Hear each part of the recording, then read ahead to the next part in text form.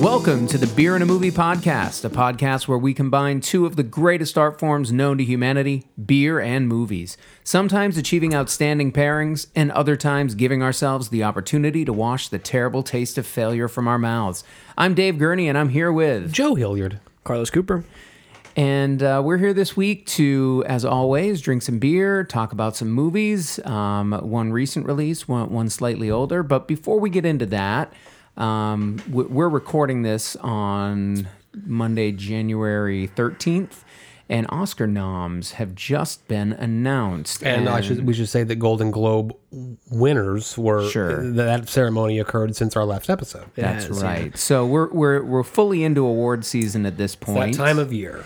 And coming on the heels of our year-end episode where we were opining about many of the things that we loved and maybe didn't love as much about 2019 releases, we thought it would be remiss if we did not take a moment to talk about some of these nominations or maybe even some of these Golden Globe wins or losses that we've experienced in the recent past. But before we do that, we really do need to have some libation spread about. Yeah, so moisten our glasses. Mm-hmm, yeah. So this one was technically, I guess, kind of opened and consumed at the tail end of our year in review episode, which, if you guys heard, was quite a time. I would say this: if you haven't listened to last week's episode, which is our year in review, you owe it to yourself, as a fan of this podcast, to go back and check it out. As a fan of movies in general, I would say, and beer, and you will see why we didn't. And drunkenness. Yeah, you will see why this didn't get properly why reviewed. a beer might get overlooked. So this one, which I think I said off mic to you guys, but didn't make it into the episode, if I remember correctly. My friend Sean, a.k.a. My friend Haley's dad, but a friend in his own right, great guy, lives in Arizona, came down for the holidays, brought an Arizona beer since we have not visited the state. So this is Mudshark Brewing out of Lake Havasu City, Arizona. It's the Desert Magic IPA. Ingredients include barley, hop, sweet yeast, and water. Very simple, straightforward, no adjuncts, no nonsense. And it is a 7.2%er. So we had this last week when our taste buds were already dead. Yeah. I will be very forthcoming with our loyal listeners and say that I have no recollection of what this tastes like. Yeah, well, me either. We were talking about the best of 2019 episode, kind of as Carlos was editing it and preparing it for release. And as I was saying at the time, I had very little recall of what had transpired in that episode. So I was pleasantly surprised, though. I think Joe is not misleading you to say that if you have not listened yet, go back. I stand behind most of my picks still. I stand behind most of mine, too. I have one revision that I would make, but we don't need to talk about it. Well, it's that time of year when all of those Oscar releases that they usually release at the end of the year are all coming out in fast succession. Yeah. So here we are I've got to about to talk about one of the big nominees. What is it? So in my drunkenness, anyone that... Another tie? No, not another tie. Oh. Anyone that knows me well enough knows that, I get a little more, I guess, like emotional when I'm slightly inebriated. And so the emotionality took over, and I put Peanut Butter Falcon at number 3 because it made me feel different types of ways. Really? So that was an on-the-fly, that was in the moment you decided this needs to go to 3. My notes said something else. Okay. I think that now in a more level-headed, straight-thinking mindset, Lighthouse is number 3. Oh. So Peanut Butter Falcon to 4 and then down. No, It's out. Lighthouse wasn't It's even just in out. there. Yeah. You were a little tipsy. You felt an emotional nostalgia to that film that you'd completely left off your list, and you just threw it in there. Yeah. Peanut Butter Falcon made my honorable mention, so it would have just been flipped because I know Lighthouse made my honorable mentions when we were talking about it later. But I don't know. I'm not going... It depends on the day, I guess. But yeah. I think Lighthouse is more consistently my number 3. Well, I'm glad it made it into one of our top 5s then, which is probably where it deserved to be. We liked that movie very much. Okay. Absolutely. And speaking so Oscar of that, nominations. Jesus Christ. Yeah, you said that there was going to be a lot to talk about, Carlos. I'm curious to where you're taking us. I woke up this morning and got out of bed. I didn't Trying yet. to comb. No, Gotcha. my cat woke me up.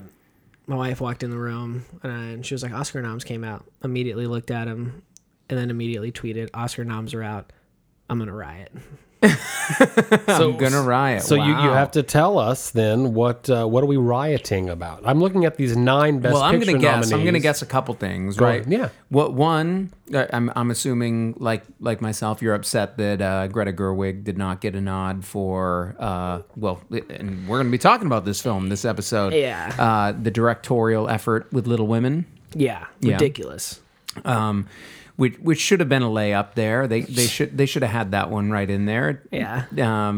I agree. I think that's an oversight. It was an oversight for the Golden Globes too. Oh, yeah. What else is stuck in your craw here? The Sandman, baby. Yeah, big one. Uncut Gems best picture or no lead actor My best nomination? performance of the year. All Not of even it. in there. They didn't get anything. They didn't yeah. get Best Picture. They didn't get Best Director. They didn't get Best Lead Actor. Yeah. They didn't get Best Supporting Actor. KG, I would have put him in there. Yeah. They didn't get Best Score. They didn't Yeah. get Best Screenplay. They didn't get Best Editing. They didn't get Best Sound Mixing. Right. Like, I think that movie is a strong contender for any of those All of things. those And sure. is 100. categories. Okay, it's 100% a shoe-in for Best Actor. I think that should have just been a given. Yeah. And the fact that it's not is absolutely baffling to me. Yeah. Who's Joe? Tell me who's on there. Lead actor? Yeah. Antonio Banderas for Pain and Glory, and I think that Which I'm hearing none of great us have things seen about. that, No, correct? have not Okay, seen it. Leonardo DiCaprio for Once Upon a Time in Hollywood. We've Get outta seen here. Adam Driver, Marriage Story. I said Ridiculous. Performance of the Year. Joaquin Phoenix in Joker. Yes. Jonathan Needs to be- Pryce in The Two Popes. I have Who not cares? seen that yet. I haven't seen it either, but I want to know who cares. And I will Other see than it. Catholics, I I will guess. see it. It's gotten a couple of nominations, and I usually use these nominations. I think you said this best, David, in a past episode as a starting point. It's a good starting point to see what folks in the film industry Yeah. believe are good films. But you're right. Adam Sandler certainly deserves to be in over that Adam top Driver 5. 100%. That's an Well, absolute No, I- full stop. We can But- come to fisticuffs Well, about hold on, that. but- Giving credit where credit is due, the man is a class act. He tweeted Driver or out Sandler? Sandman. Yeah. Tweeted out, that Sandman can now put the suit away. Yeah. He doesn't have to go around and do the fancy pants, politicking yeah. that he has to. And that's all that it is a bunch of politicking. And he congratulated or was glad that Kathy Bates Yeah. got in there because their work together For sure. in Now, hold The on. Water Now, Boy. tell me, how in the fuck did none of the actors in Parasite get anything? One. And two, Well- Scarlett Johansson got 2? You're telling me she got 2 nominations? Yeah, I didn't Yeah. expect. I didn't Jesus expect H. the Christ, acting. what I a didn't expect the ridiculous cast thing. of Parasite to get. I didn't either. Looked at. I was actually pleasantly surprised that it at least landed on the Best Picture list. I assumed that it would. People would have rioted for sure if that didn't happen. I don't know. I assumed that it would. The Oscars and would have now- been hashtag canceled. And well, let's get to Best Picture in a second. But also ahead. Bong for director. Yeah. I want to go back to director, and you said that Gerwig's omission is glaring. Let me tell you Yeah. the 5 that there were. You tell me who you would replace her with. Scorsese with The Irishman. That one. Todd Phillips with Joker. Oh, easily. Sam Mendes with 1917. Tarantino and That one. Bong Joon-ho. The only ones I'm leaving on there are Mendes and Bong Joon-ho. The rest of them can go fuck off somewhere. And Greta Personally- Gerwig can get it. If you want to round it out at 5, put Benny and John Safdie on there separately, and that's a better. Josh. If you don't, or Josh, sorry. Yeah. And don't. Whatever. But with the question at hand, Jesus. we'll dive into Little Women in just a moment. I agree. And I don't... The notion that the Academy left women out, I don't buy. I don't buy. Unless you are voting for a woman just because you can No. or should. No, hold on, Joe. Before you finish, Go ahead.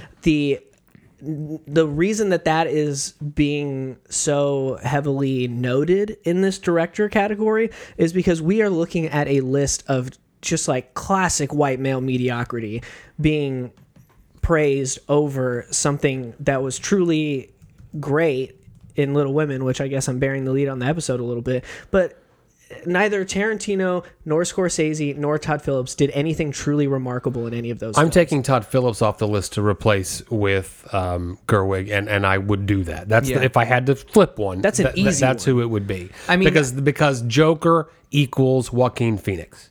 It's the only reason it works. His performance. Yeah. Otherwise, I don't know if the direction of that film was so incredible. Right. Right.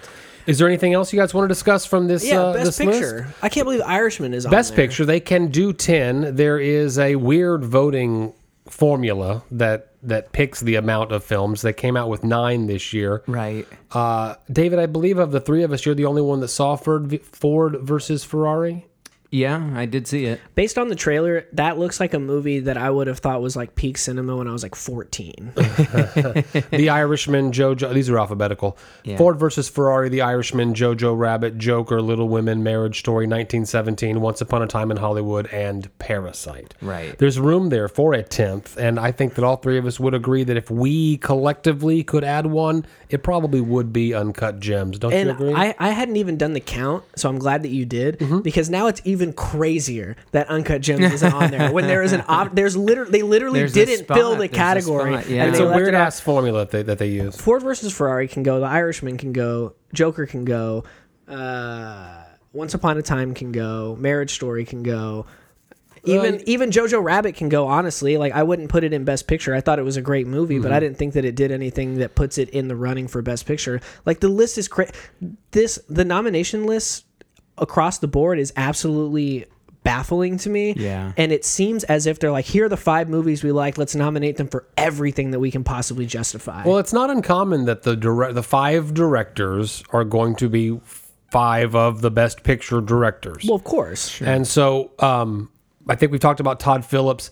I would also say that I don't like to judge a film I haven't seen. So Ford versus Ferrari, I'm more eager than ever to see it because it's the only of the 9 that I haven't. Sorry. Because it's the night's just getting started. Now it's the only one of the 9 that I haven't seen. Yeah, I mean, I don't think you're going to be swayed too much by when you see it or anything. You know, another one category that I would mention is international feature film. Sadly, I have not seen 4 of them, so Right, so I don't want to say that any of those need to go. And I've heard great things about Pain and Glory and Honeyland. So you know, I'm excited. But 2 of the films that I really enjoyed the most this past year, The Souvenir and Atlantics, both could have been on there, and I would have felt really, really happy for them. The Grand Prix winner is not. Yeah. So crazy. I don't know. Okay. But again, that's tough to say like which one of those could go because I haven't seen them. Yeah. Do we want to do the thing where we would say who we're voting for in the categories? For a few categories, sounds like fun. I mean, I can blow through them. Sure. Go ahead. For Best Picture, I'm picking Parasite. For Director, I'm picking Bong Joon-ho. For Actor, out of what is given to me as an option, I'm picking Joaquin. For Actress, I'm picking Saoirse. For Supporting Actor, I'm picking Brad Pitt. For Supporting Actress, I'm picking Laura Dern. No, I'm picking Florence Pugh. Sorry. For Adapted Screenplay, I'm picking Little Women. For Original Screenplay, I'm picking Knives Out. Cinematography, I'm picking 1917. And then International, I'm picking Parasite. And the rest of them are not as important. What about original score? You don't have that one on that list. I don't have that page. For original score, I'm picking Daniel Lopatin for Uncut Gems, even though he's not. Not on there. That's who I'd give it to. For the ones that are listed, I'm giving Little Women. And then for visual effects, I don't know. I don't really care about that actually. Best Picture for me, I mean, it's absolutely no surprise after our top 5 films of the year last year, unanimous across the board, it's Parasite, and it comes out on DVD and video on demand on January 28th. And if you haven't seen this film, do yourself a favor and do that. Director of these 5, directing. How did they direct the film? I may give it to Sam Mendes for 1917. Although I'm not prepared, having seen that film, when I hadn't seen it for our top 5 episode, I'm not prepared at all to adjust my top 5. Right. Actor, having not seen Antonio Banderas, Adam Driver for me. I think he's probably Joaquin Phoenix is going to win it after that Golden Globe win. Don't you think it's a precursor? I think he should win it. I don't know. I mean, yeah. You keep going. Given the nominations, I would say lead actress. Has anyone seen Judy besides me? No. Renee Zellweger deserves the Oscar for this film, even though the film is not amazing. Now that, but her performance in that movie makes me realize why Renee Zellweger gets a paycheck in Hollywood. She is fantastic in it. That may be true, but the only reason I'm going to veto you on that one, at least in terms of what I would like to see, is I don't want to see her give an acceptance speech. Oh, I know. That was so bad. It's always awful. But I think that's also a precursor for what's going to happen at the Oscars. For supporting actor of these, I'm giving it to Brad Pitt so that I can see his acceptance speech, to be honest. Yes, that one I would like to see. Supporting actress? It's Laura Dern over Florence Pugh. It was tough for me. They're both so good. And then I'll quit there because we could go on and on. Score. Score. Oh, it's. I mean, again, Uncut Gems should get it, but of the 5 that are nominated, Joker, Little Women, Marriage Story, 1917, and Star Wars, I cut Star Wars out because how many times can you redo the same thing? It's beautiful. It's beautiful. It's music that always brings a tear to my eye. But I think that on the original score, I might go of these 4 left, Little Women. Okay. So for me, Joker's a close second. My rundown. It is good. For Best Picture, excuse me. I mean, listen back to our last You're an Academy episode. Award voter now. Right. Parasite. I mean, I'm going to go with my favorite film. Such a good movie. I think I would probably also do Bong Joon-ho for director. It makes sense, right? I mean, that is a film that clearly needed a strong visionary behind it. In terms of actor, I would probably go. I mean, it's almost a backlash thing at this point where I appreciate it, and I think what you say about Joaquin Phoenix being the reason that Joker is what it is. But I don't know. I mean, I'm almost like grasping. I'd go for Adam Driver before I'd go for him just because I don't want to see Joker get any awards. I don't want to see get awards either. I know. I really don't. I mean, honestly, I'm thinking if I'm the Academy voter, I'm like, this film has gotten enough money and enough praise. It can go and do its thing, and it'll continue to, and people will love it. Let's give some attention to somebody else who did a good job. But Daddy Sandman's not nominated. So. No, I know that's so, with actress. I think I would probably go with Saoirse. Again, I haven't seen Judy or Harriet, so I would need to. They're on my list. Check those. Certainly not Scarlett. We know where I stand with her in Marriage Story. In terms of supporting actor, I'd probably go with Brad Pitt. Yeah, that was a strong performance. The supporting actress, I'd be inclined to go with Laura Dern. In terms of the adapted screenplay, I'd go with Greta. With the original screenplay, I don't know. I think I might actually give that one to Tarantino, as much as I do not want to hear that man give an acceptance speech ever again. It's pretty rough. over Parasite. It's a tough one. I just think, Once Upon a Time, it really pulls off some stuff that I was not expecting. He writes great dialogue. I also think it's hard for us as people that don't speak Korean to be able to appreciate the writing. I think you're absolutely. That's another stumbling block there. Yeah, that's one of the things that made me automatically be like, oh, I really don't have it to say Paris. Like I don't have enough there. And just a couple other categories that stand out to me. Cinematography, I'd love to see Lighthouse get the nod just because I think it did something really unique and interesting. Yeah, that one got fucked with its visuals. But there you go. That would be an opportunity to recognize a film that I think needs and it may be its only appearance on the nomination list. That's right. It's only that score was great too. It's better than a lot of the stuff on there. I think with score, I might go with 1917. Oh yeah, and I know we haven't done that on the podcast yet, but we will be soon. Next week. So folks, listen to that. But I really did enjoy the score for that. I thought it did a lot for it. It is good. I agree, and it's kind of fun to see the Newman brothers on there together. It's a fun conversation. All right, but at the end of the day, it's just a conversation because I mean, you get into the notion of, Forrest Gump being quote unquote better than Pulp Fiction, you can go down that list of classic. I think it gets into that notion of Joker. I mean, it's a very bombastic film that has a fantastic lead performance, let's be honest, that made a ton of money, and it's going to scratch all those Oscar voters, itchy places. But is it the best film of the year? No. Yeah. Well, I think, any awards system. It's such a wide, it's just such a large voting body. Yeah. You'd think there's a consensus that makes sense, and oftentimes it doesn't. Was my point. And I think one of the beautiful things is that you do have the Oscars, which are kind of the most noteworthy, the ones that most people, the biggest sort of publicity around it. The Golden Globes, which we mentioned earlier in the podcast, doing that as well. But then you have all like the Critics Circles awards and the Screen Actors Guild and stuff. And it's pretty nice that there's love that gets spread around throughout this award season, where there has been recognition elsewhere for some of these performances and these efforts that we're maybe feeling were left off here. So, what was the one that Sandler won? I think it was the National something. New York Film Critics. Was it that one? Yeah. Okay. Yeah. I mean, gave a great speech. Yeah. So I mean, his performance, the quality has been recognized, and that thing is burning up the box office. Yeah. For an indie film. Yeah. For a film of its size. Right. And scale. So one can only hope that we will see even bigger and better and more recognized work from the Safdie brothers and Adam Sandler and all those I don't think we're folks. going to get much more from Sandler. You don't think so? It's like a once a decade thing at this point. Well, there you go. Next decade, in the 2020s, we'll get something good eventually. Maybe. Yeah. So are we going to move 15 years between Punch Drunk Love and that? I don't know. More than that. More than that? Yeah, that's a long time. Yeah. We are all what do we think about the beer, though, before we move on to anything?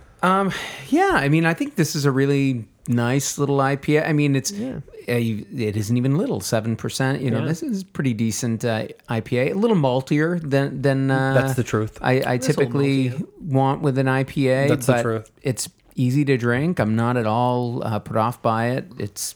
I like it. Yeah, it's good. A little too malty for me. It's got a flavor issue for me to call it a 7% IPA, and I'm gonna say that this is a decent IPA that I wouldn't be eager necessarily to get my hands on again. Okay. I'm not going to go out of my way. Desert Magic out of Arizona, but we have broken into Arizona. We can check one more state off the list as we conquer our country in 2020. That's right. So what's next? Yeah, I was going to say, so 20 minutes into the episode, we're getting to the actual episode part now. We are going to be talking about a disastrously under-recognized film at the Oscars this year, Little Women, by national. Well, it's nominated for Best Picture. Yeah, but okay, we're going to talk about a director who doesn't get enough shit. Yes, in terms of the directing, yeah. National treasure Greta Gerwig directed and adapted this for the screen again. I heard somebody say to me when I was talking to somebody about it in the store, and they were like, he was like, the one in the 90s was fine. Why do you need to make another one? And I was like, this one does something different. I intend on bringing up the one in the 90s whenever I get a chance to talk about it. Anyway. So, but before we do that, which I was about to start doing, yeah, we are going to open another beer because we have to. Now, this one I've been excited about. I had it. No peak ski. This one I had a while back, and I liked it. I'll say already. Okay. To the extent that I wasn't able to, or I couldn't find the willpower to save one to do on the episode by the time we recorded next, and I drank them all before we got to record again. But this is a foray into our ongoing debate. Is a Golden Stout a style? Yeah. And so this is from Armadillo Ale Works, which is based out of a place that is not listed on this can. Anyhow, it's a 10% Imperial Golden Stout, which is brewed with coffee, cacao, lactose, maple syrup, and natural vanilla flavor. It's called the Brunch Money, if I didn't say that before. All right. And Armadillo is out of Denton, Texas. I knew it was up there somewhere. I didn't know it was Denton. All right, here we go. So, is the Golden Stout a style is the question you should be asking yourself while drinking this. When we began this kind of ongoing conversation back in episode 39... Superior Bathhouse? With Superior Bathhouse, you're right. DeSoto's Folly Golden Stout, and a stout that's blonde in color that resembles an IPA when you pour it.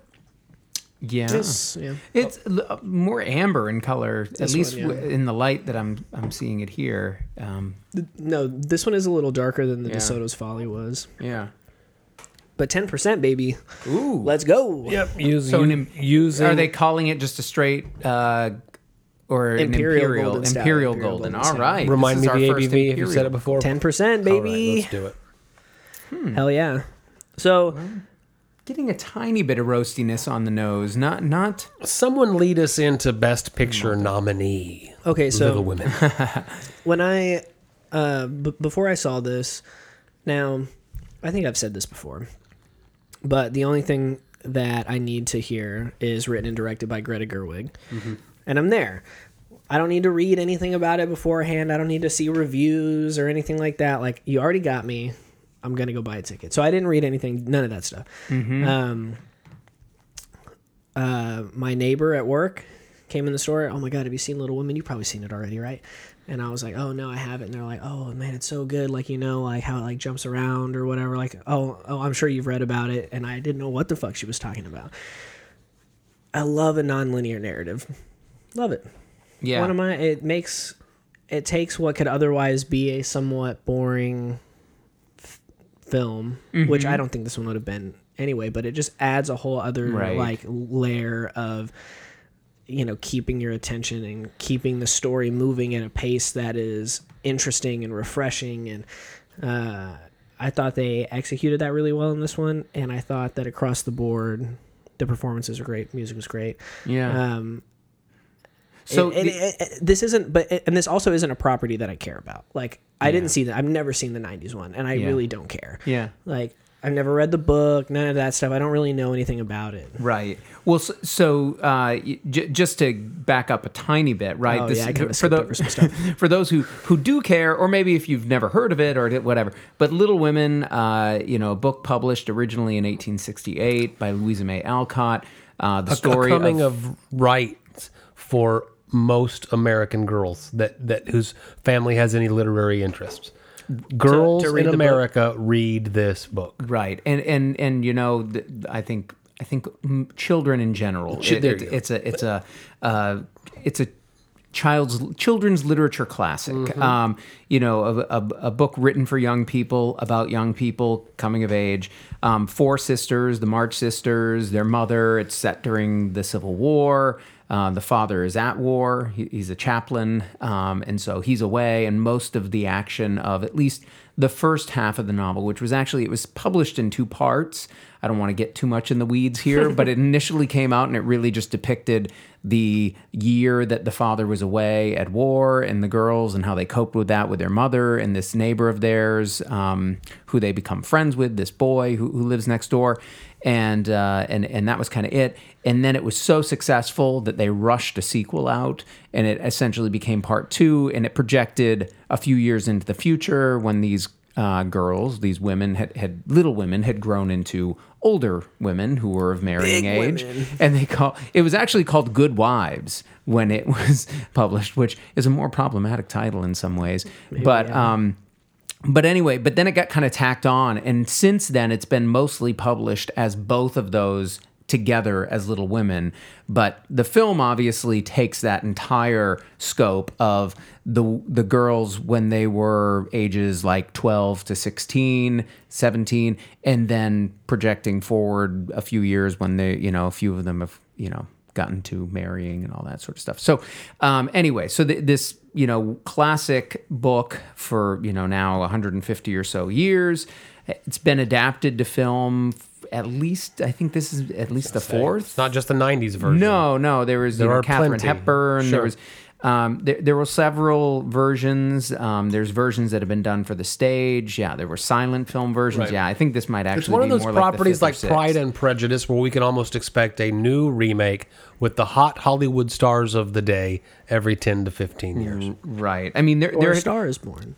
Yeah, right. So there had been a big gap there between, I think 49 was one of the last ones before the 94 one that a lot of people of our era think of as sort of the version with Winona Ryder and Susan Sarandon. Right. Yeah. But yeah, so here we have this new entry into this adaptation, and as Carlos has set us up with, I think more radically than any of them, at least that I've seen, plays around with those timelines, right? Like taking that year when their father was away at war, but then shifting back and forth between these scenes of that period and then the scenes of them as they've grown older and they're, either getting married or starting careers or dealing with illness or. Yeah. So, And my feeling, similar to you, Carlos, when I heard that this was Greta Gerwig's next project, as much as I probably wouldn't have said, "Oh, I need another Little Women adaptation." I had seen the '90s one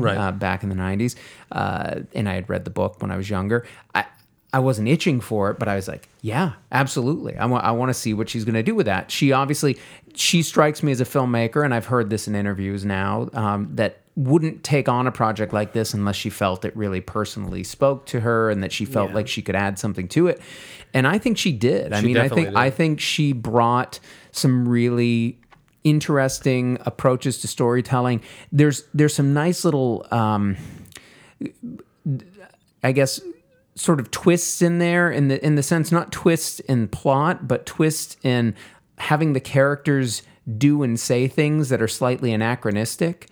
I'm thinking here, there's a scene where Joe, the Saoirse Ronan character, and Laurie, the Timothée Chalamet character, are out on the porch dancing when she has a burn dress or whatever, and so she's not going to want to dance in front of everybody. And they're outside, and they're dancing like nobody in 1868 was dancing on porches, flailing their arms around like that. That's purely a post-1960s dance style that you're seeing them do. There's little turns of phrase at times that sort of, I can't remember. I had it in my head earlier, but there's just moments where they say things that are, would a character really understand that in that era? But it doesn't bother. I mean, it was nice. They were nice. Girl back then. No, there were, but there was nothing that glaring. It was done very nicely, very subtly. Yeah. And the thing about the 90s version is it's the exact version that you would expect in a star-driven vehicle. Yeah. Winona Ryder, some of the hottest stars of the day. Right. She's back in Stranger Things. But Winona Ryder, Susan Sarandon, I'm just completely drawing a blank, but I remember seeing this film in the theater, and it was just so lovely. 4 girls having 4 separate stories, certainly in a chronological view, but I don't believe that the stars of the film, and before you jump all over me, Carlos, are the stars of this film. It's not the tone this time. It is the writer-director. And it's Greta Gerwig, who we all loved prior to this. Yeah. But I think that this and the Oscar nomination for Best Picture and the press about her potentially being the most glaring omission, especially if you're talking about lack of females in the director category, she has set herself up for her next project being huge, being very, very, very looked for, because the touches that she brings here. And yes, in that 90s version and the book, one of the daughters wanted to be a writer, but that was uncommon. Yeah. For a female writer to have that much ability to succeed, and also when her stories are not sensational. Sensationalistic, I should say. Yeah. But now that writing plot goes to the forefront, and that to me is not just the directorial touches, which I want to talk about the cinematography in just a little while if we can, but the the writer trying to succeed. That's the biography, even though she's working with adapted material. Yeah. That was my favorite part of the whole film. Yeah. To go back to what you're saying about, the press of her being like a glaring omission, I think it's even crazier because she was nominated for Lady Bird. Yeah. And should have won, honestly. That film should have won all the things. And then also there was someone like Alma Harrell with Honey Boy. Yeah. There were people that were plenty worthy that were not put in it. Yeah, Lulu Wang for The Farewell. Lulu Wang for the sake of putting Scorsese and Tarantino and whatever in there again. Yeah. But anyway, one of the things that I really enjoyed about how the narrative was restructured in this, again, don't have source material to go. I don't have any point of reference, I should say. Nor do I. I've never seen the 90s movie either. I don't know. I've never seen any of the other movies. I wouldn't rush you to revisit it, to be honest with you. But one of the things that I think the narrative restructuring does so well is it allows us to focus more on themes rather than chronology. You know what I mean? I feel like, I know it's not done in a really title card love, title card career, kind of way where it's so specific. Yeah. But you do get a lot of the narrative points revolving around certain characters and certain relationships taking place on screen in a condensed period of time, where in the actual chronology of the film, they're taking place over years. Right. And so it kind of helps to like lock you in with some of that stuff a little more, and focus attention more on this part, like emotionally, you know, and thematically as well, which I thought was really a brilliant decision. And also, just from a logistical point of view, like the mind you have to be so organized in such a way to be able to restructure everything in a coherent way. And we assume I can't wrap my mind around. And we assume that's in the script and not in editing. I mean, it's not that they edited it to that after the fact. I assume the script she presented had the non-linear style. Sure. And that gets into directorial decision and writer's decision. Yeah. And it also challenges the audience, because outside of that one title card 7 years earlier, they just switch back and forth without letting you know that they're switching back and forth. Yeah. They're relying on cinematography. They're relying on color palette. Costuming, and just straight up performance. Yeah. And to me, that's what the second thing that catapults this film up into a must-see experience. Go see this in the theater if you can. I'm glad that you said performance, because that is one of the reasons that I put Florence Pugh as my supporting actress, because her performance really does tell you so much about what time period they're in. Because the younger Amy is so much more immature and bratty and kind of vengeful at times, obviously, whereas the older version is slightly more level-headed and pragmatic. And just in her character alone, despite the fact the location's different or whatever, but you really know right away, like, oh yeah, this is happening earlier or later or whatever. Right. One little tiny note there about the earlier adaptation, the 94 one. It's interesting, and I thought it was weird. I kind of thought it was weird at the time, I remember, but I rewatched it after watching this one, and did you?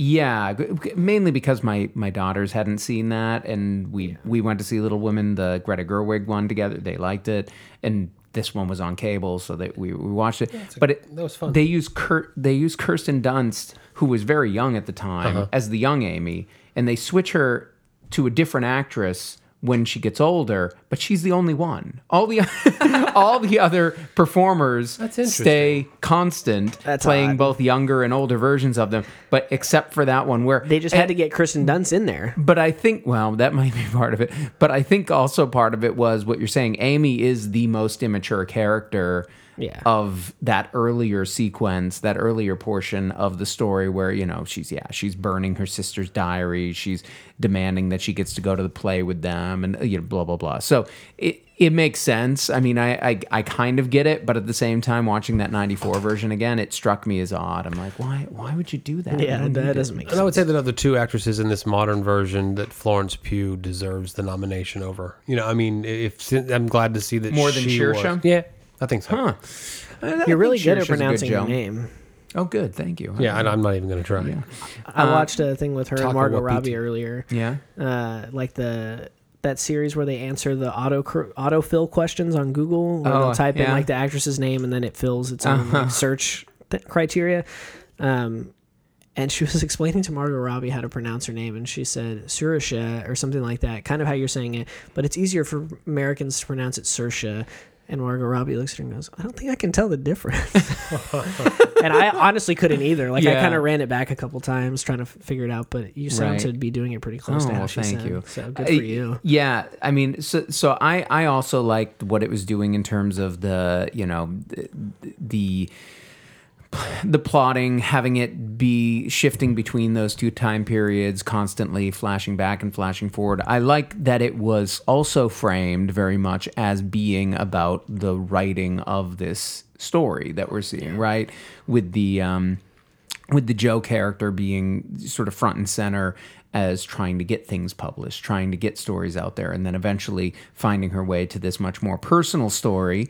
And I love that also allowed Tracy Letts to be part of it, where I think he's great. I just love seeing him do anything. I think Who is he?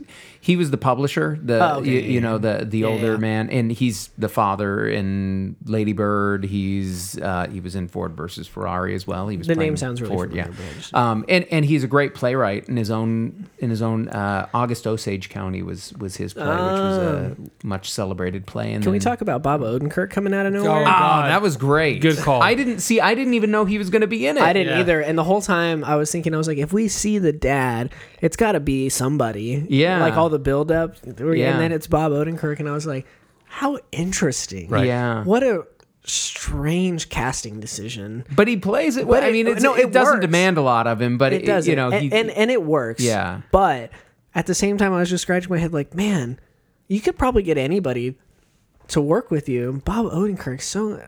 Because I mean, he's really kind of. Well, I don't know. I don't think people are auditioning for Greta Gerwig films I She's think probably- she kind of knows I'm for the most sure. part who she wants. Yeah, he's a pretty thoughtful guy. He's a good actor. He's actually directed a couple films that have been pretty good, not just straight up comedies. Yeah. And obviously his turn in Better Call Saul has been much celebrated. So Hey, man, I go all the way back to Mr. Show. So anything Mr. that guy Show. gets, the Ben he's Stiller stretching show. I mean, he's he's stretching as yeah. he I've never as he seen the grows Ben Stiller older. show. it's funny. Well, I do like Mr. Show, but hold are- on, Chris Cooper though, Yeah, good, so good. I always Chris loved Cooper's Chris always Cooper. Well, I know, but I don't know. There was just something about this role. I get maybe it was the facial hair because it took me a little while to remember who he was, or to like the actor or whatever. I I hesitate to even bring this up because this is like maybe there's one listener who's going to know this, but I'm kind of obsessed with the idea that one of my favorite musicians, vocalists of all time, this guy David Yao, he used to front a band called the Jesus Lizard,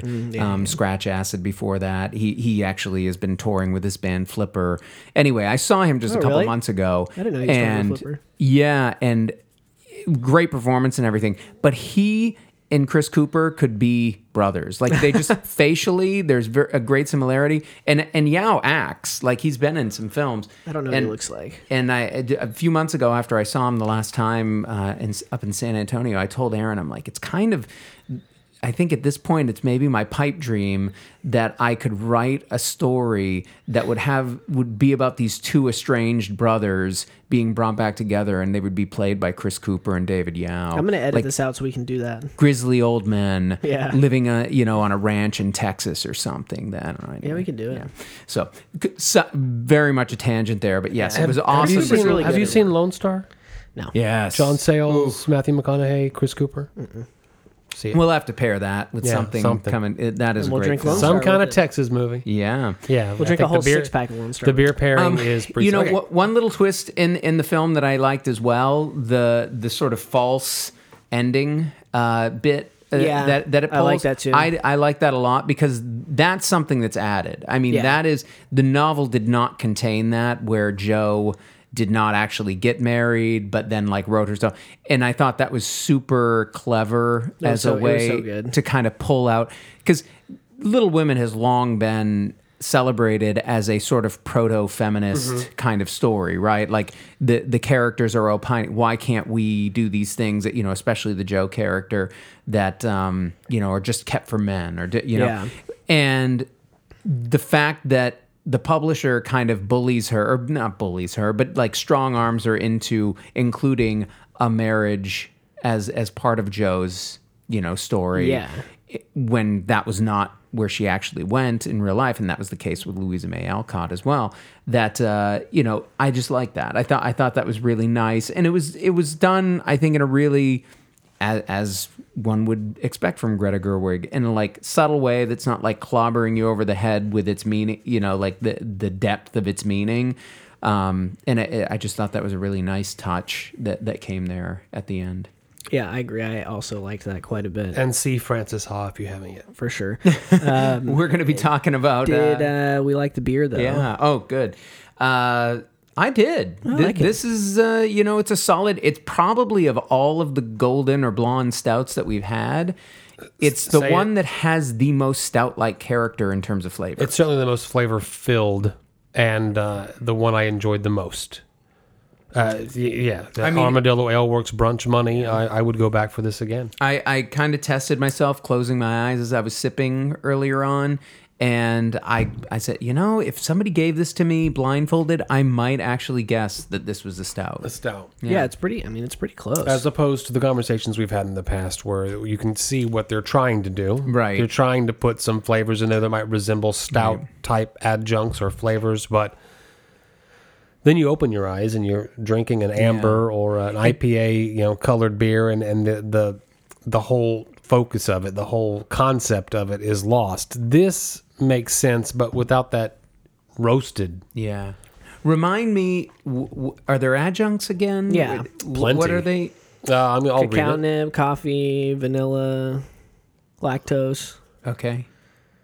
right? Coffee, cacao, lactose, maple syrup, Maple and syrup. natural Okay, vanilla that's what I was going to flavors. say. I thought I was getting maple, and it's definitely there. Okay, The can resembles a stack of golden coins to be a pancake stack with syrup and butter on it. So they're going for the brunch money name.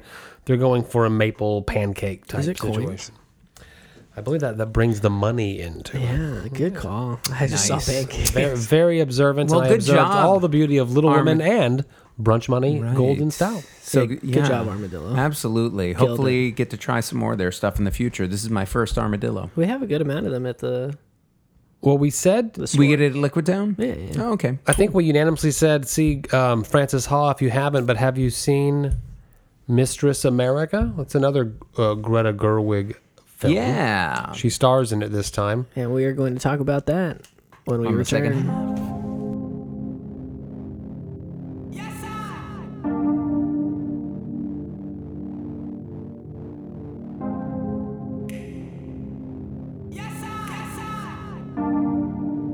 All right. And we're back. Yeah. So, as we said before the break, we're going to be talking about one of Greta Gerwig's earlier films that she did appear in on screen, but also had a hand in creating behind the scenes. Wrote she it, was right? co-writer, co-screenwriter with her. Are they married now, or are they just I don't think together? they're married. Okay. No, but they have a kid together. Her partner, Noah Baumbach. And you only have to go back to episode, wait for it, 69. 69. To hear two reviews from us about Noah Baumbach. Right. Who was he married to? been on Marriage the- Story and Squid and the Whale. Jennifer Jason Leigh. That's right, that's right, is that's the right, one that's right, who everybody's been saying that his breakup, his divorce from Marriage Jennifer Story. Jason Leigh was probably a big part of what. Although he showed it to her and she said she liked it very Yeah, much. well, I mean that doesn't mean that they can't respect each other as artists. I think we have seen, this will be our third Noah Baumbach directed film. That might be the most reviewed director on this podcast. might be. You're, Definitely the most directed in the shortest period of time. yeah. We've kind of blitzed through some Baumbach. But yeah. first, David, please. Yes. So we're gonna have Crack now that thing open. a beer from Pipeworks. Who maybe we've had. Pipeworks. We have had had Pipeworks Yeah. Pipeworks Okay. before. Chicago, Illinois. So friend of the show. This is their Long Fluffo, time, first time. Fluffo Sando. It is an imperial milk stout brewed with cacao nibs, peanut butter, lactose, vanilla, and natural marshmallow flavor. I don't know how you get natural marshmallow. Like, isn't it? It grows in the wild, David. Yeah. Right. Yeah, on marshmallow trees. Yeah. Haven't you seen Willy Wonka? Marshmallow Island. It is 10.5%. Ooh-wee. And I have a feeling that it will coat our glasses here in just a moment. All right. Love to hear it. So let's get We had some of Pipeworks this. Ninja versus Unicorn. There you go. That's their What was that one? Imperial IPA. That's an IPA. Okay. And that was back in episode 37. F and A, Cotton. F and A. We paired that with our discussion, our long, lengthy, half of an episode discussion of the Marvel Universe. Oh, Ah. shit. Hate that for us. Heavy lifting, man. We got to do So, it. yeah, and it is very dark. It looks fairly heavy in the body as it pours out of the can. We also had it with Men in Black International Love when we did that. Velocity of Light back in episode 40. All right. yeah. So, Great like I smell. said, friend of the show, right? We also had the Pistachio Jones dog. Oh, right. So, hey, Noah Baumbach, our most With reviewed Fight Club. director. And now Pipeworks Pipeworks, is up maybe there. our most... It is not. no. Who Was it is St. who's our Arnold? most St. Arnold? Oh, God damn it, man. Don't All make me do right, more okay. You got a data spreadsheet, searching. man. Yeah, I know, but it's on my phone. Anyway, It's not gonna be- It's fine, it's fine, it's I'm fine. thinking it's Jester King. Nah. No, I'm sorry. I know for a fact that it's St. Arnold's out of Houston. That's what I was going to say. Yeah, St. Arnold's. We have drank more St. Arnold's beer on this. Early podcast on, we than were anything heavy else. on the St. Arnold's, and we'll come back. We had it last episode. Yeah, we've done Divine Reserve, Bishop's Barrel. All right, where were we? Well, You were talking about Greta Gerwig. Right. So what we're going to be sipping this as we talk about is Mistress America, the 2015 release from Noah Baumbach and Greta Gerwig working together. Actually, their second film that they did together. Joe mentioned briefly in the first half of the episode Frances Ha, A movie you should see. which was their 2011 film. Frances Ha is awesome. Very similar setup where they co-wrote it. Yeah. He directed, she starred. But this film, I think, in some ways, maybe a little more sure-footed in a sense. Not that I think Frances Ha is a lesser film, but it's in some ways a looser film, I think. Mistress America, the basic premise here, you have a young woman, Tracy, who's just gone off to school in New York City.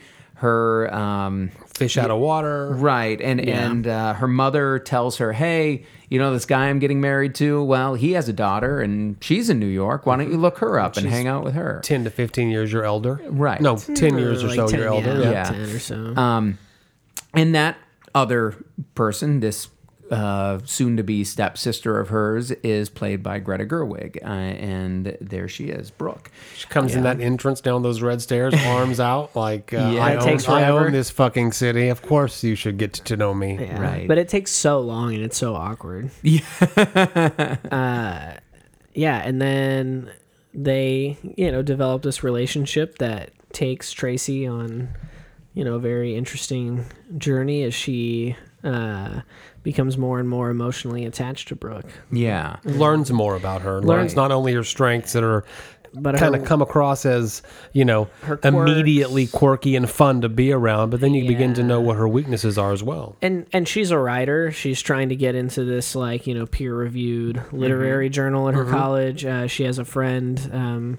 The guy's character's name I can't remember off the top of my head, but kind of a quirky, Tony, kind of like a quirky, kind of nerdier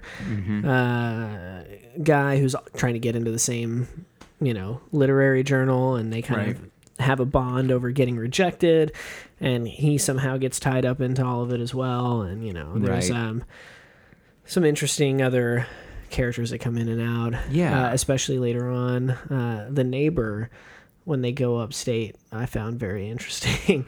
And Karen, the pregnant woman that's at the house as well. Right. Really oddball, kind of just like background characters. Yeah. This is my favorite Noah Baumbach movie. Yeah? Yeah, it is. Wow. I love this movie. Wow. Yeah. That's bad. There you go.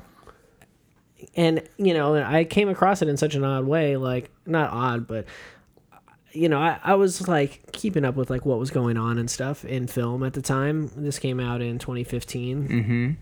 But I had a day where I didn't go into work until, like, 3:30, and I didn't have anything to do, and so I looked up what movies were playing, and I saw this one. It only had a noon screening, or a 12:10 or whatever. And Yeah. I saw Noah Baumbach's name, and I was like, oh, yeah, I know who that guy is. I hadn't really seen a lot of his stuff at the time. As you guys know, I just recently saw Squid and the Whale. Right. And I think I might have only seen Greenberg up until that point, which is a weird starting place. But anyway, Also with Greta Gerwig. yeah, and so I went and saw it by myself, 12:10, like a Wednesday afternoon or whatever. And man, I just remember leaving the theater being like, "Wow, that was so good. How is there only one showing of this? How did I not know about it? Like, all of that stuff." And I don't know. There's just something. There's something about these kinds of movies, and I think it's like becoming kind of my trademark on this show, that like young, coming of age, trying to find your place in the world. Ring a bell, David. He said it again. trying to find your place in the world kind of movies. Yeah. There's just something so like... Well, you're either there right when you're seeing it, or you've been there, right? I mean, these are very coming of age stories are just incredibly relatable, right? We've all had these moments in our lives where we're looking for something, aspiring towards something, trying to find our way. Feel lost. Yeah, and then, we meet somebody who kind of helps turn the corner for us, or we have some kind of epiphany or whatever, or maybe not. And and maybe that's but I think they are very relatable, but I understand you do seem out of the three of us to be the most attracted to these kind of stories. I just get so locked. I mean, when I saw this, I had graduated college already, all that kind of stuff. I wasn't near the place where the character is at the time. Like when we saw Booksmart, I'm definitely not anywhere near being a senior in high school anymore. In fact, coming up on my 10-year high school reunion at this point, which is weird. But do it better than I did. There's just I don't know. There's just something where I get so attached to these characters, and I'm just rooting for them so much, and really feel I really find myself just so emotionally invested in them being okay. Can you imagine Noah Baumbach doing a superhero movie ever? Fuck no. Of course not. He makes smaller films that are character driven. Yeah. Mm-hmm. And so we have talked about Squid and the Whale. You just mentioned Greenberg.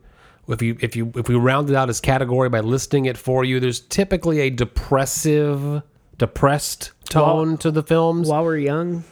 Yeah. This is his take on the screwball comedy, and we've probably all done this. It's going back and looking at those maybe Oscar winners at a starting point, back through the 30s, 40s, 20s, whatever it is. I've seen the classic screwball comedies, Philadelphia Experiment.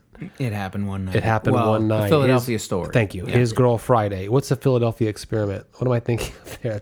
The Social Network? That's a film that we should make. Yeah. You've seen these classic screwball comedies. You think about the ones from the 30s and the 40s, and those are very big star driven.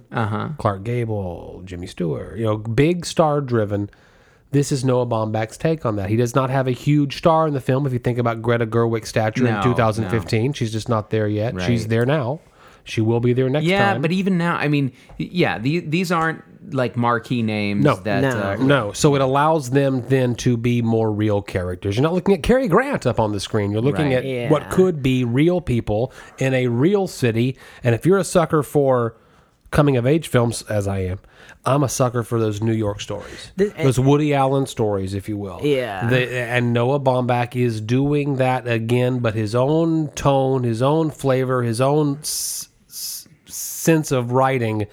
And God damn it, I love what he does. I liked this movie so much. It was my first time to see it. I had missed it somehow. Frances Ha I'd seen right when it came out on DVD. Did not see it in the theater. Love that movie.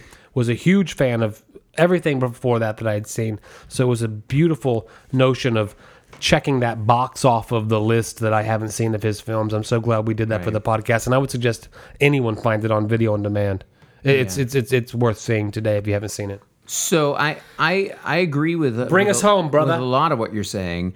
Although I would put a little asterisks in there and say that I think of this as especially with Frances Ha, as a very particular kind of Noah Baumbach film that is more the Greta of a Greta Gerwig film. Yeah. Because it has elements of Noah Baumbach style, sure, but it has a lot more optimism to it and a lot more vitality to it. You're right. Than, and honestly, Carlos's name, this is his favorite. I don't begrudge him that. I still think probably my favorite is Squid and the Whale. I agree. Because I think Marriage Story for me, I think. It does something that I just hadn't seen before then, and I really appreciated what it was doing there. But it's a depressing film. It is a somber film. Yeah. It is comedic elements, but very troubling. Jizz on the locker is never funny. Right. So there's your title, by the way, Carl. With Mistress America and with Frances Ha, I think you're getting some of those elements, but you're getting it balanced out by Greta Gerwig's just zest for life. Yeah. I mean, there's just something more exciting and sort of lively about those films that he made with her, and I'm seeing it carry through in the work that she is now directing and writing herself. Yeah. And I don't see it in Marriage Story, and I don't see it in the he's stuff back to his own depressed. So to me, this is the mark of a great filmmaking voice getting its finally getting its feet under it, right? I mean, I keep saying it, her, this was a moment where Greta Gerwig was sort of getting that chance, that opportunity to really start expressing herself and her vision. Now, she had, interestingly enough, actually made a couple films before at a much even smaller scale, right, that she had written. Do you recall those titles? LOL. Okay. Was an early one. The Hannah Takes the Stairs was the first one that she was actually a co-writer on, and then she directed, or I think it was co-directed Nights and Weekends, and a couple of those, the Hannah Takes the Stairs and Nights and Weekends, those were with Joe Swanberg, who's sort of a micro cinema guy. I mean, he makes movies for a few $1,000s. Now his budgets are a little bigger. He's kind of finally got that Easy series, right? And he's worked with stars like Anna Kendrick and Jake Johnson and why am I blanking on this? Dave Franco was in there. Yes, right, the series, the Franco Bros. Yeah, and he's a great filmmaker himself, but I agree. He collaborated with her on a couple of those films. But think about that trajectory. Yeah. It's Frances Ha, this period. Frances Ha, 2 years later, this film we're talking about today, Mistress America. A couple years later, Lady Bird, now Oscar nominated for Little Women. Right. Do you understand why I'm saying the next thing? And her and Noah Baumbach, both in a relationship, both nominated in this year. Wouldn't you want to go to dinner with them?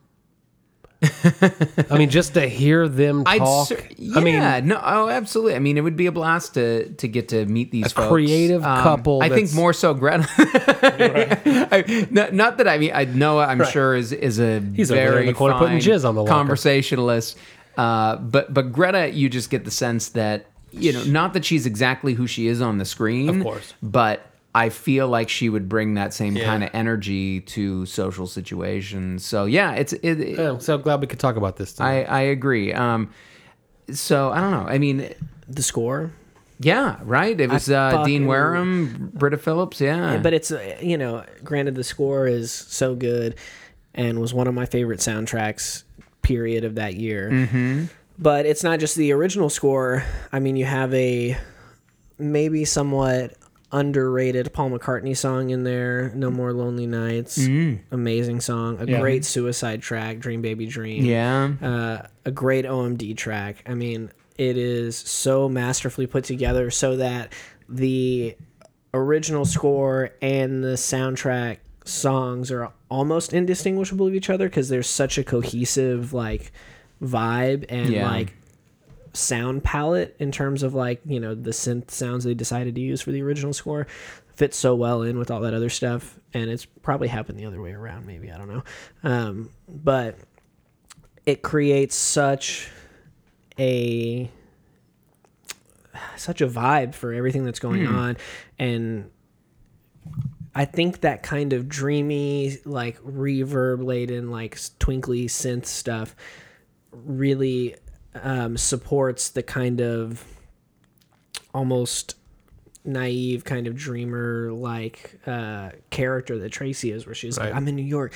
it's the big city, look at this woman paving her own way, doing whatever she wants, she's gonna open this restaurant, and it's also gonna be a salon, which makes no sense, and all this stuff, all this ridiculous stuff, but she's just so in it, just you can, it's New York, you can do whatever you want to do, you can be whatever you want to be, and the sound, if you can make it there, you can make it anywhere. It's up to you. But the soundscape just so masterfully supports that tone. In a way, I mean, they could have really fucked it up, right. But it just everything in it works so perfectly. The writing's great, the dialogue's great, the characters are all really full and have such unique points of view and add to. And also, I forgot to mention in the first part when I was talking about all the zany background characters, but Tony's girlfriend is hilarious. Throughout, she's so pissed about everything that's happening, and Jasmine Cephas Jones. She's so funny. But she it all is just really good. It all just works so well. And I mean, like you said earlier, these are not marquee names. But they're all really, really solid. Performers. Michael Chernus is great in it, and he's been in a few other things. He's actually in that Easy series that Joe Swanberg does. And is it Heather Lind as Mamie Claire? I mean, there's just some really great across the board performances. Lola Kirk as Tracy. It's interesting. I mean, I think one of the things that struck me seeing this film the first time, and again watching it for this, it's lively, it's fun, but then it kind of leaves me at the end of it. I don't know how I feel. How do you guys feel? I mean, about where Brooke ends up, about the trajectory of that character. I mean, more so than Tracy. Tracy actually seems like she's on the right path. She's getting published. She's getting her right. No, I think it's exactly there. what one might have expected, and it's a good thing to bring up because it's the only predictable thing about the movie. Yeah, the fish out of water is about to swim. Yeah, and right. her newfound, what's the word I'm looking for right now? I don't know. The girl that she was aspiring to be, Brooke. Role model. Her new her is her former coming role back model. to Earth. Right. So that's exactly what, you might expect in a film like this. But well, the thing that I liked about it didn't bother me. Did it bother you? No, it doesn't bother me. It just it's Tracy's film, right? Yeah. Ultimately, For sure. It's about Tracy. It's about her having this experience. It's about her trying to find her way and that. But then I feel like, Brooke as this sort of big, boisterous, full of life character, by the end of it, it's, she's sort of the curtain has been pulled back and she's no longer that. Yeah. Right. I mean, she can't maintain She's flawed. that. Yeah. And flawed and just and hasn't had the right breaks, I guess, or what, because she's had good ideas, right? The t-shirt sold and that could have been and she ended up getting some money from that, I guess. But then and who knows, this restaurant salon, maybe it would have worked, but she didn't get it off the ground. And then she's heading out to the West Coast. Moms, right? Heading out to the West Coast and I don't know. Like, there's part of me, and maybe it's because that character, I can't help but let it be wrapped up with who I know Greta Gerwig is. And I feel like... there are people like that, though, in real life, in my life. Oh, that sure. have fantastic ideas and are a burst of energy and are contagious to be around. You want to be around them, but then they never. But are always moving on to the next thing because this thing is never quite going to work, and it's always someone else's fault. Yeah, I personally like the ending because I think that Tracy and Brooke balance each other out at the end in an interesting way. Like, Tracy isn't quite soaring the highs that she was when she was at the peak of the Brookeness of her life. Yeah, she begins to realize the reality of things, but also at the same time still comes out a more confident, emboldened woman, which I like. Mm-hmm. And then Brooke also, I think, kind of has she comes a little down to earth and has that realization of to a certain extent. It's not super clear, and I think part of it is you see that she read the piece, and so so she can kind of get over some of her own things that she's dealing with. But I think the interesting thing about the end is it telegraphs a lot about where we found each of them. Tracy's very young and impressionable and still molding into the person she's going to become in her adulthood, but Brooke's already there. Yeah. So even though her time with Tracy and all that stuff kind of helps her grow as a person, you can still only do so much for somebody that's at that age already. Yeah. She kind of is who she is. Right. And so even though I think she does grow a little bit as a character, is still ultimately at her core the same person, is going to go to California and kind of do the same thing she was doing before. Right. But I think that that's a realistic ending to that's how people are, not everybody at any point realizes the error or folly of their ways and just continues to repeat those same cycles. Mm-hmm. So I don't know. Well, I like the end. I enjoyed the film. I was certainly happy to watch it again. I think it is, as we've talked about, another entry on this wonderful march towards total domination that I think Greta Gerwig is on. I imagine that the next Noah Baumbach film and the next Greta Gerwig film, you can expect us to review both. Yeah, I would. 100%. I would think so. So the next Pipeworks beer. I'm going to remind We'll be us reviewing that it. after last year's year-end episode, that those beers and these beers tonight are our first beers of next year's year-end episode. Oh, right, yeah. And I'm going to tell you that Fluffo Sando is the best beer I have had this year. Right. I enjoyed this beer very, so of very the much. three that we've had this episode, your favorite? And last week. I don't remember those. But anyway, Neither do I. the Fluffo Sando, that's a 10.5. well, technically, we recorded that in 2019. Did we? So, We did yeah, record it in You're 2019. right. There are 3 beers to choose from. Fluffo Sando is the best beer of I 2020. believe it was December 30th was the day that it was recorded. Pipeworks, and it's that 10.5 ABV, Yeah. The only reason and it contains peanuts. Imperial milk stout. the only reason this isn't the best beer that I've had this year so far is because Uh-oh. my year began at Jester King. He's bragging. So He's bragging. that Well, I hey. mean, you know, Well, I hope you're taking good notes. I'm not saying that it's. I'm not saying everything I had at Jester King was better or anything like that, Right, but I just right. this is the best stout I've had by a large margin so Right. far. Yeah. And it's so good. Yeah. It is so good. Well, I mean, as we went down a memory, This is a 4.5 on Untapped. as we went down memory lane For me. with our I'm doing it right Pipeworks, Yeah. with our Pipeworks work here on this podcast, they are producing incredible beers. Yeah. And this Fluffo Sando's no exception. You can taste most of the adjuncts that they're putting on the can. I know that the three of us sometimes will bristle if we can't taste this or that. But No, I'm they're tasting showing some. up. I Canceled still if we don't can't know what taste it. natural marshmallow is, but I'm getting I'm some tasting of it. that. Yeah, I'm tasting it, and it's this is a delicious all around milk stout, and I'm going to raise my glass to you. Now, was Pipeworks it over a there in thing? Chicago. Was it a thing for y'all to have fluffernutter sandwiches? I mean, that's what it's going for. I've heard of them. I Yeah, know I've heard of what them. you're It was talking about. definitely That is not a something- regional thing that I've enjoyed much. When I was a kid, that was a regular staple. Was the marshmallow fluff? Well, you're a Chicagoan. Well, no, I grew you're up a in Maine-ian, Maine, yes. but yes, I spent time in Chicago. But I don't know if it's like the Northeast or Okay. what. But I think that it might be. But it definitely was a staple of my childhood to Yes. have those peanut butter and marshmallow fluff And how is sandwiches. Pipeworks beer? Yeah, I have not had those.